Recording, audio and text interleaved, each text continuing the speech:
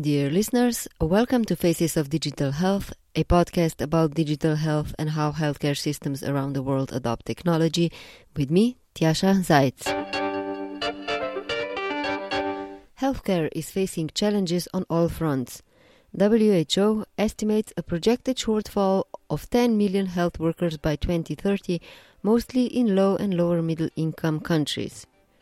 However, countries at all levels of socioeconomic development face to varying degrees difficulties in the education, employment, deployment, retention and performance of their workforce.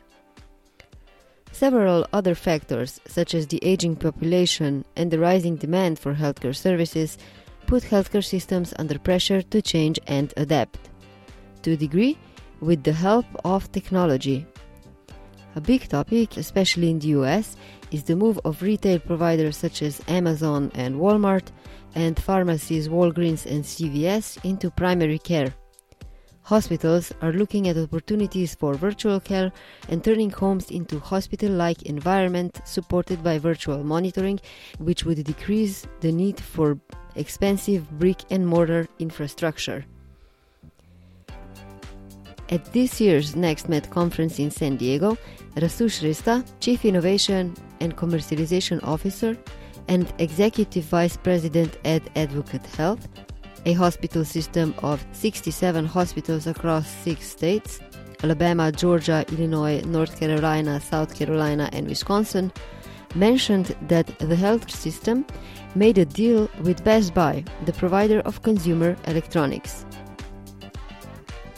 In this episode, we will take this news as a starting point for a broader discussion.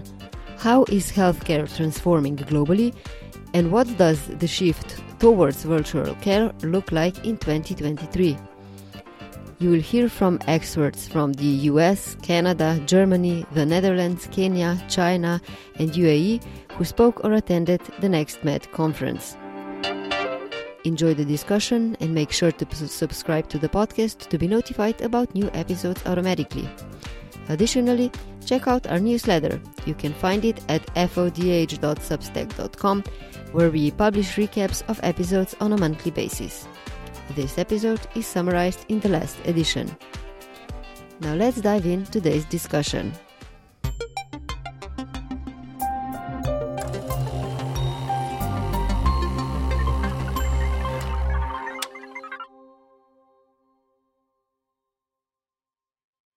We will start today's topic with Rasu Shrestha, Chief Innovation and Commercialization Officer and the Executive Vice President at Advocate Health. As he said at NextMed, cloud, virtual and AI have become the core of healthcare systems. The deal between Advocate Health and Best Buy aims to provide services for virtual care. With this, the healthcare system wants to meet its consumers where they are.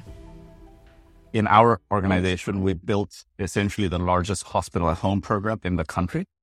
And the next leap forward is really in the home.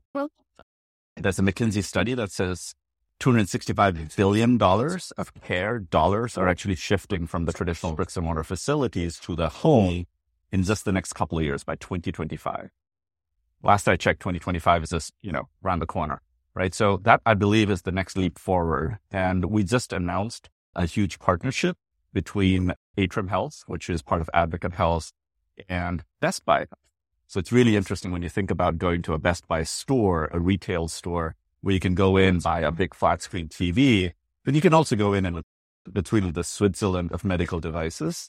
So you have Apple devices, you have Google devices, you've got all sorts of devices, and you have the Geek Squad that goes into your homes to help fix your Wi-Fi and your TV. But now, working with what we're building together is really co-innovating and saying, all right, the next leap forward is the coming together of technology and empathy, right? It is choosing to meet our consumers, our patients, our communities where they choose to meet us. And it's helping them. So it's not just throwing digital and data and technology after a problem, but it's really helping them and meeting them in the middle. So we have paramedics, we have social workers, we have nurses, we have physicians, and then we have data and remote patient monitoring. But entering the patient's home, really improving the experience, bringing costs down and improving the quality. How much did that require you to change the way you provide healthcare. Did you, for example, hire new people basically to do the home care if there's a need for the intervention physically at someone's home? Or did you just change the work processes so like people that used to work on wards are now partially working in the home setting as well? So this is all about pivoting, right? This is all about pivoting the resources and capabilities as well as the innovations that we have and really going after something new.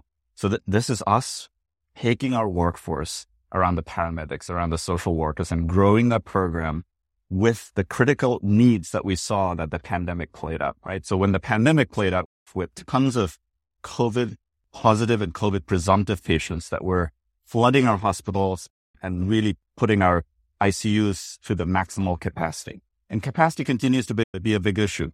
Charlotte is one of the fastest growing cities in North America. Capacity is a big issue.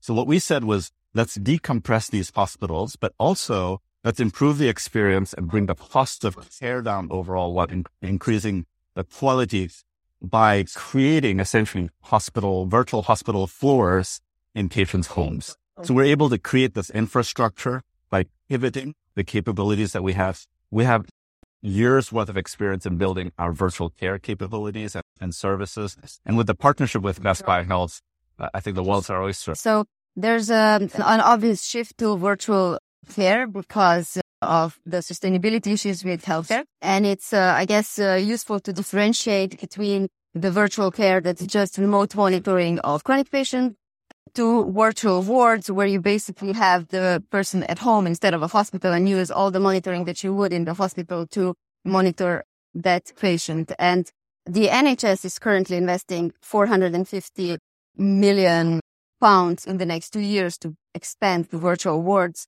and to decrease the burden on the hospitals. But a lot of physicians are very skeptical about that because it's not like they can discharge patients faster at the moment because they say that they're not holding on to patients anyway already. So that's not really a problem that virtual wards are addressing. And at the same time, if you introduce virtual wards, there's different challenges that arise. So for example, if a nurse comes into someone's home, she needs to be aware of what kind of dangers she can encounter there, and she might not have the help of colleagues that she can have on the ward. So based on your long-term experiences, what do you see as the biggest challenges in the broader virtual health provision? So it sounds to me like the NHS needs to be talking to us because we've got some experiences around this. And clearly, we've found out all of those elements, right? Those opportunities, not just challenges, but opportunities of when a nurse or a paramedic or a social worker or a combination thereof, a care team goes into a patient's home, what are the things that they need to be looking out for? Everything from fall risks to security elements to Wi-Fi, is it working or not, to various other elements of well. So we've figured it out. But I think this is an opportunity to truly pivot. This is an opportunity for us to really say, all right, can we actually decrease the length of stay? And we're showing that we can. Can we actually take patients who would otherwise have prolonged stays in the hospitals? These are post-op patients who are maybe recovering from a knee arthroscopy or a hip arthroscopy or congestive heart failure patients or patients with pneumonia and COPD, right? Can we actually discharge them earlier so that we can then treat them in the comfort of their home? And I think we can. So we've proven that we can. We're now bringing in technology, but also these human capabilities to really meet them where they choose to meet us and shift the way that we're providing care once and for all. Do you perhaps know of how the virtual care provision is impacting costs? You mentioned that there's a decreased burden on the capacity that the hospital needs to have, but do patients feel the financial burden of virtual care? What's the difference there? Yes is the answer. There is a pretty good shift downwards in the costs overall where we're tracking to all of this. We would not be scaling the program had it not been with those positive momentum that we've actually seen through the pandemic. And then in addition to the costs, there actually is an increase in the quality as well as a 10-point increase in patient experience, which is amazing. And patients across the board have been telling us that, oh my goodness, for me to be able to recover in the comfort of my home, for us to look at the care team, not just as the physicians and the nurses, but also the paramedics and the social workers and the circle of trust that the patients have in their own home. It could be their moms, it could be their grandkids, it could be others, and have that embedded in the care fabric of what we're providing. I think that has dramatic and direct consequences to how cost decreases and experience increases, as well as the quality goes up through the roof as well. The United Arab Emirates are very keen on adopting technologies from the West. However, when it comes to virtual care and retail health, Ali Hashemi, investor in early-stage ventures and also the co-founder and CEO of Metabolic startup, believes that the advantage in the US is the large healthcare market. I'm not sure that there's a one-to-one comparison or copy-paste in that specific secular trend. And the reason for that is because in the UAE, we simply don't have the scale that you need to have in order for an Amazon-like play to make sense or a CVS play to make sense. It's just too small of a market to make the kind of investments that these guys are making to build out that platform. That said, are there elements of it which will manifest? And yeah, absolutely. Dubai, for better or for worse, it has modeled its healthcare system largely on the US in terms of reimbursement and insurance and the way it functions. There are elements of sort of European payer models or Canadian payer models because there is a single payer for Emiratis, the UAE nationals, but everyone else has private health insurance. I think if I go a little bit higher to 30,000 feet, rather than looking at the channel play, right? Because if you talk about retail and health within retail, that's a channel story. Okay, but that's part of the story. The more important picture is, what are we actually buying? It doesn't matter what channel I buy it through. And look at your own retail experience outside of healthcare. You don't just buy things on Amazon. You don't just watch movies on Netflix. You actually subscribe to a number of different channels as your source of content or source of product. And the same is likely to be true for healthcare, because more likely to be true for healthcare, because you're much more sensitive to having choice in some sense. The reason you're sensitive to choice is because it's very hard to determine what's good and what's not. Because there's a information desert, right? People so far aren't reporting outcomes, and they're not accountable to those outcomes. I'm thinking way beyond the channel partnerships, and I candidly don't care that much. What I'm trying to figure out is, how do we actually move everyone away from paying for minutes, products, lab tests, diagnostics, and paying for the outcome itself? Many countries are publishing their healthcare digitalization strategies this year. The Netherlands will have one ready by April. In the Netherlands, hospitals are private with a certain freedom in terms of investments, but still very limited in data sharing. This is what Bianca Roenhorst, the Chief Information Officer at the Dutch Ministry of Health, says of the upcoming changes in the Netherlands and the impressions from NextMed.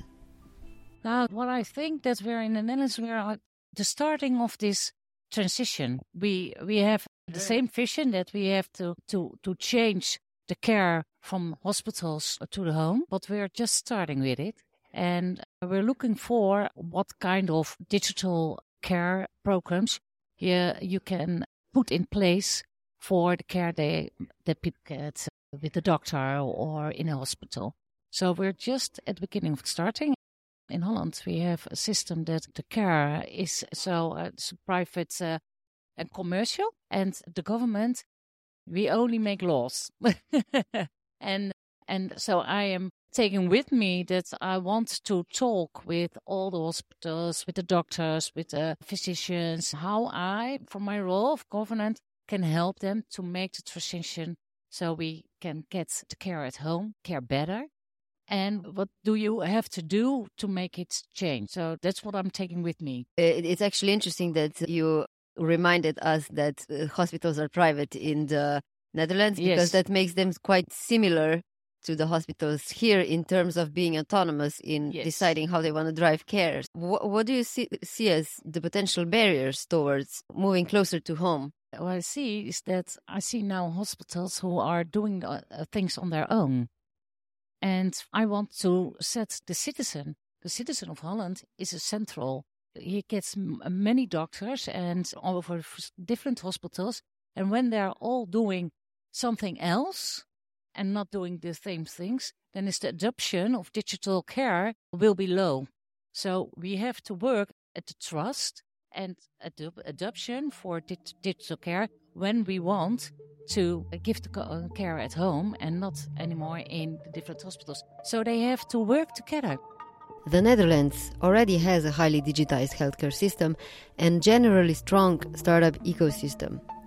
As presented by Lucien Engelen, who operates globally at the convergence of innovation and strategy for executive boards, governments, corporates and professionals via his company Transform.Health, one of the startups in the healthcare space designed a machine that could be placed in pharmacies and provide automated phlebotomy services.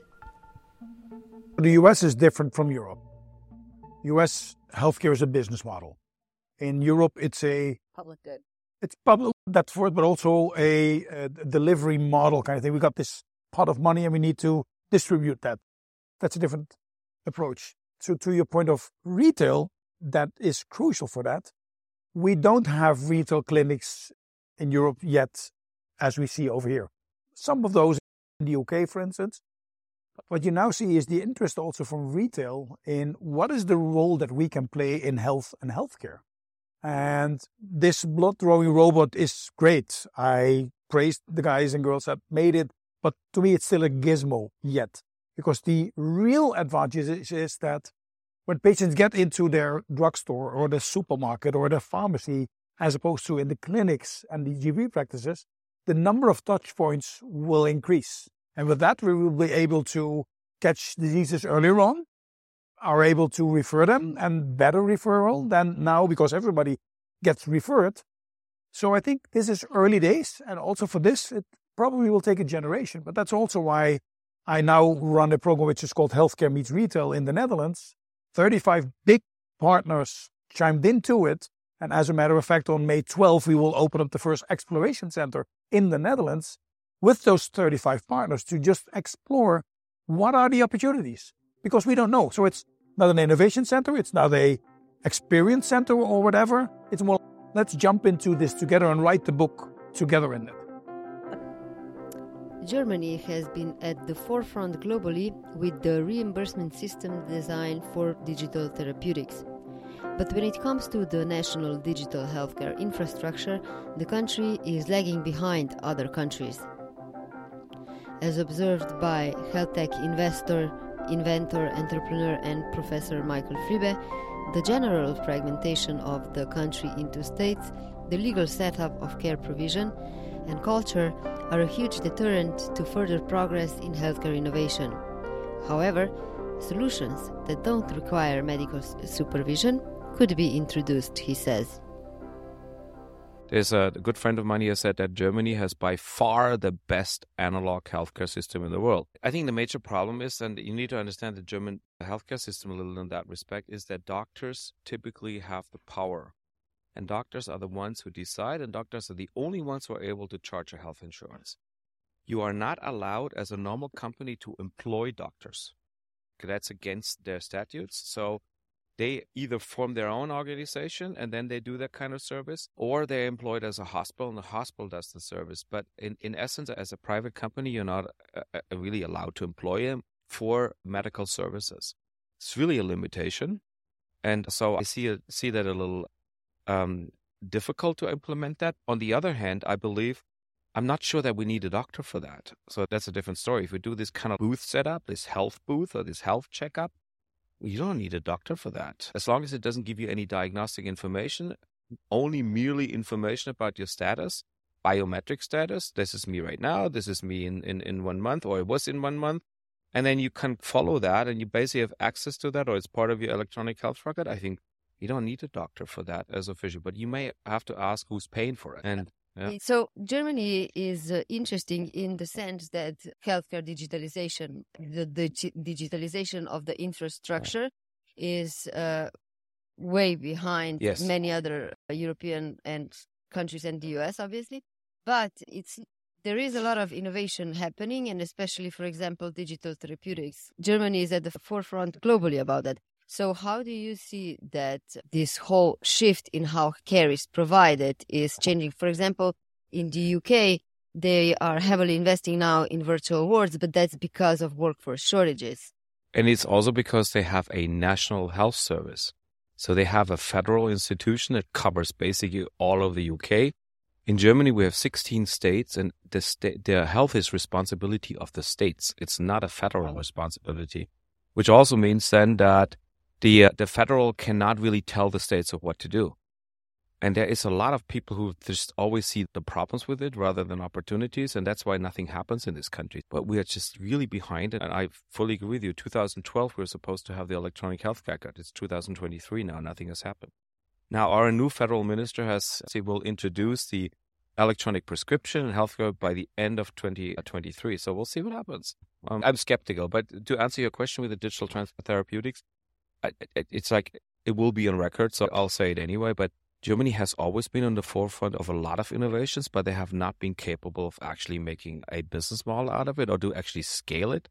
But at the end of the day, there's lots of entrepreneurs, lots of ideas, lots of concepts that are then plugged in the German system, and then these German entrepreneurs have to actually move outside or move somewhere else. And you see a lot from Ada Health. They are basically in the US now, but they were started in Germany, so they're from Berlin, and this is really sad to see, but that's what happens. I'm also an investor, so I have 14 little startups, and most of my investments go actually now to Holland, Switzerland, and Scandinavia. So that's where we actually try to introduce them.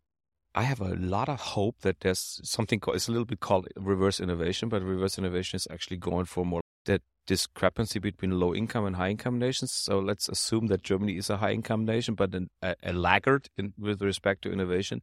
We'll do it in Holland. We do it in Scandinavia. Works there. What can the Germans say of not? What can they have against not introducing that? That's like the strategy that I'm trying to do right now. So see if it works. When discussing virtual care, a good market to look at is China. Its digital economy and culture have been reshaping care delivery and healthcare access for years.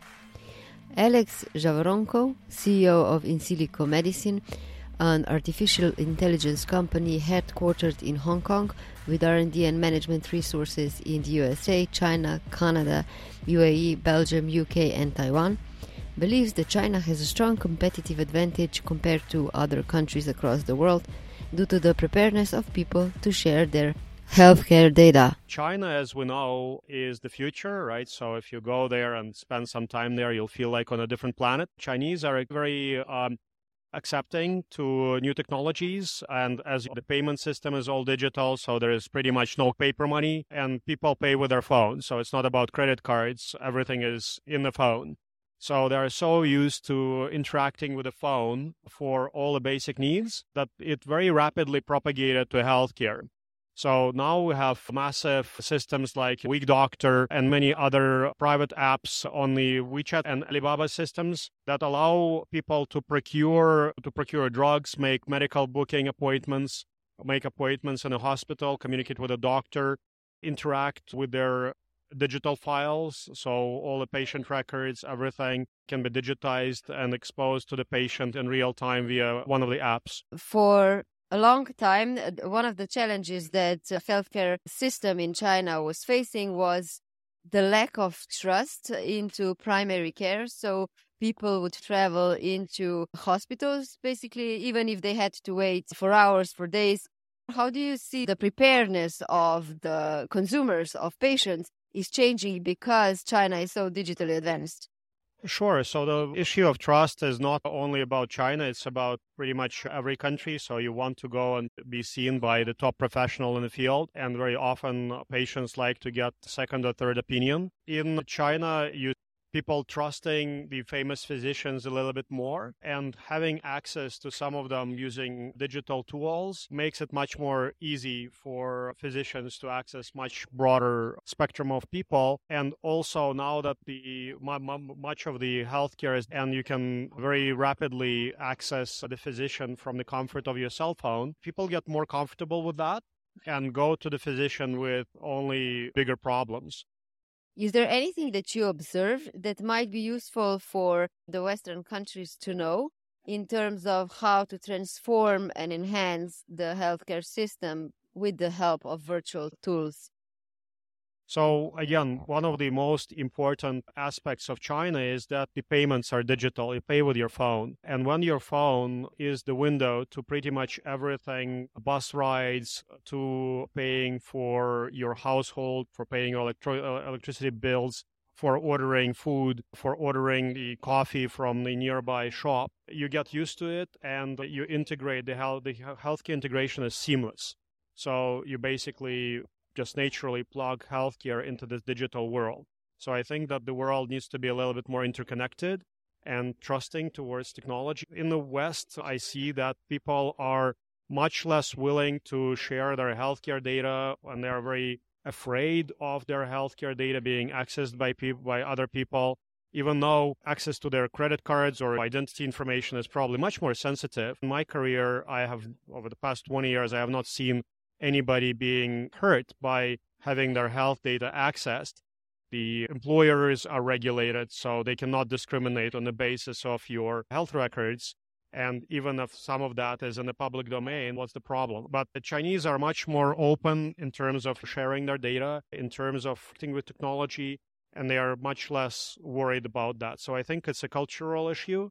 And what we need to see is the politicians, the regulators, who try to make the name for themselves by scaring people about the dangers of having their data accessed by someone. They just need to change the narrative and think about what's good for the world, and sharing is good for the world. On the opposite side of the spectrum is Africa, where healthcare delivery is often provided by nurses in the community. The quality of care is generally low, and the market lacks the buying power for digital tools. Emilian Popa is the CEO of Ilara Health, which distributes low-cost, modern tech-powered diagnostic devices directly to primary care doctors in peri-urban and rural clinics. As mentioned by Emilian, the environment and challenges in Africa are very different to the Western countries. When I look at what's happening on the other side of the world, and specifically in Africa, in Kenya, where I am, it's very different. And I don't think it's that different from what can happen in the US outside here. And I was chatting with an investor of ours 2 days ago over dinner, and he said, just drive 50 miles outside San Diego inland, and you'll see it's a completely different world. Also aligned with what one of the presenters was showing yesterday, the correlation between zip code and life expectancy. You live downtown Boston, and you live 10 miles outside. I mean, it's like a 20 or 30 years drop in life expectancy. So what I want to say is that we live in two different worlds, and the way the care is delivered using technology or everything else is very different. When I look at Kenya, and I think we face a distinct set of challenges compared to the Western markets. And I firmly believe that there needs to be a fundamental shift, from the typical treatment, medication way of delivering care to prevention and detection. And I think this is essential. Now, I think this is the common point between here and there, right? When we look at the food crisis and the health crisis because of food in the US, in Kenya it's not that different, right? People eat the same hydrogenated oils and sugar and massive quantities of sugar and then milk and bad carbs. I think the big difference is that here there is money, there would be money to solve this if there was willing. There is some kind of awareness, or there is money to create awareness. In the other side of the world, there's no money and there's no awareness, right? So same problem, but difficult to solve it. And this goes back to my thinking around how to look at reimagining the way the healthcare is delivered across multiple markets. And this is much more complex than just technology. It's nice to bring technology, but when I look at Kenya, there's no infrastructure. I mean, the infrastructure is broken. There's plenty of infrastructure, but the infrastructure is completely broken. So one needs to think way more than just technology. We often think that technology is a universal panacea for everything. Not always. I think there are other things which need to come first, which is awareness, which is pricing. Those Kenyans spend $70 a year in the whole healthcare delivery, and this is out of pocket. An American spends $10,000. A European will spend between $2,000 and $5,000, right? So $70. What can you really do with $70?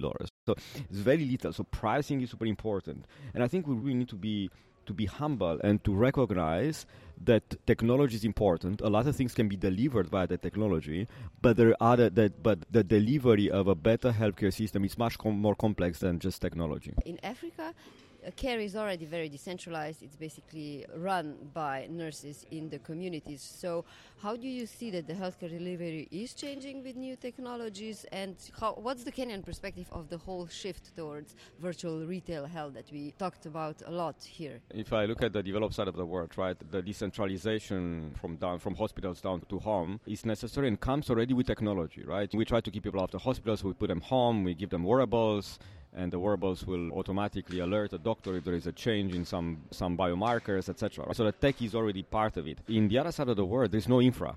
So there's broken infrastructure. So the decentralization has happened already. And some of those places are more advanced than, to a certain extent, than the developed side of the world. And thinking of, in Kenya, I use M-Pesa, I use mobile money, I never have cash. I don't need a credit card. I pay through my phone.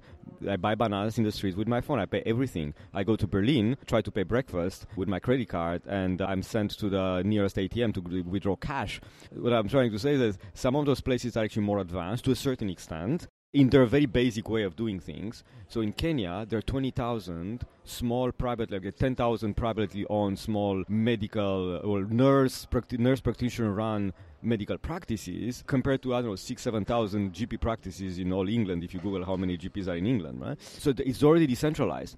The challenge is that there's no technology. So the quality, there are plenty of small decentralized care facilities, but they're all completely broken. There's no education. The level of education of those medical practitioners is very low. There's no technology, etc. So the challenge is that how do you bring tech in this decentralized care which exists already, and how do we upgrade tech and not tech this care delivery system to make it work? And that's much more complex than just virtual care, because, as I said, those virtual care works in a place where you stay home. You have a proper home, you stay home, and then you can speak to someone, you can speak to a doctor. In those places, the homes are very different, right? A Kenyan in an outskirts of Nairobi would not have a home in the way we understand it here. Maybe she lives in a shack, maybe she lives in a... But they will go outside of their building, and there are like maybe 5 clinics in the street. There are like maybe 40, 50 pharmacies in one street, as much as there are like 100 people selling fruits and veggies, because there's no supermarket. So it's very difficult to do virtual care when actually there's no real need for virtual care, because the care is already there. Now there is there may be a need for better care and for access to doctors for virtual care. The challenge is the payment. People pay out of pocket, and they will not afford a specialist. So you can put them in front of a phone and a camera with a specialist somewhere, but who's going to pay them? So it's rather how do you upgrade very basically trained clinicians, nurses, whatever, very basic, but you upgrade them through technology, and while you keep the human touch, and like this you solve the care delivery using clinical decision systems, diagnostics, or automated diagnostics, point of care diagnostics, etc. We will finish this episode with Lucien Engelen from the Netherlands, who you've heard from already, and Zeina Kayat, who is based in Canada and works as VP of Client Success for Teladoc Health in Canada. She's also the in-house health futurist at the Deloitte Canada Life Sciences and Healthcare team, and an adjunct faculty with the University of Toronto Rotman School of Management. We heard that Advocate Health just announced a partnership with Best Buy to basically to support patients at home, but that support isn't provided basically by the hospital, but by the retailer. And especially from the European perspective, I definitely don't see that kind of deals happening. But at the same time, Lucien, you were mentioning that there's robots in the Netherlands already, so that robots will basically draw blood in the pharmacy. So how do you see this whole shift? What's actually just ideas, and what do you see that is being implemented and works without negative side effects? Just maybe I'll start where your question is starting, because you said the word telemedicine and you said the word virtual care. I sat through every single session here. Not once did the word telemedicine come up. We are beyond that. So I think virtual care is a completely different thing from telemedicine. This idea of a visit as the currency of healthcare, and now you can separate the clinician from the patient so they're not in the same room, and they're going to speak by telephony or video. Not particularly interesting. Sure, it might save some carbon. There's a bit of convenience. Sure.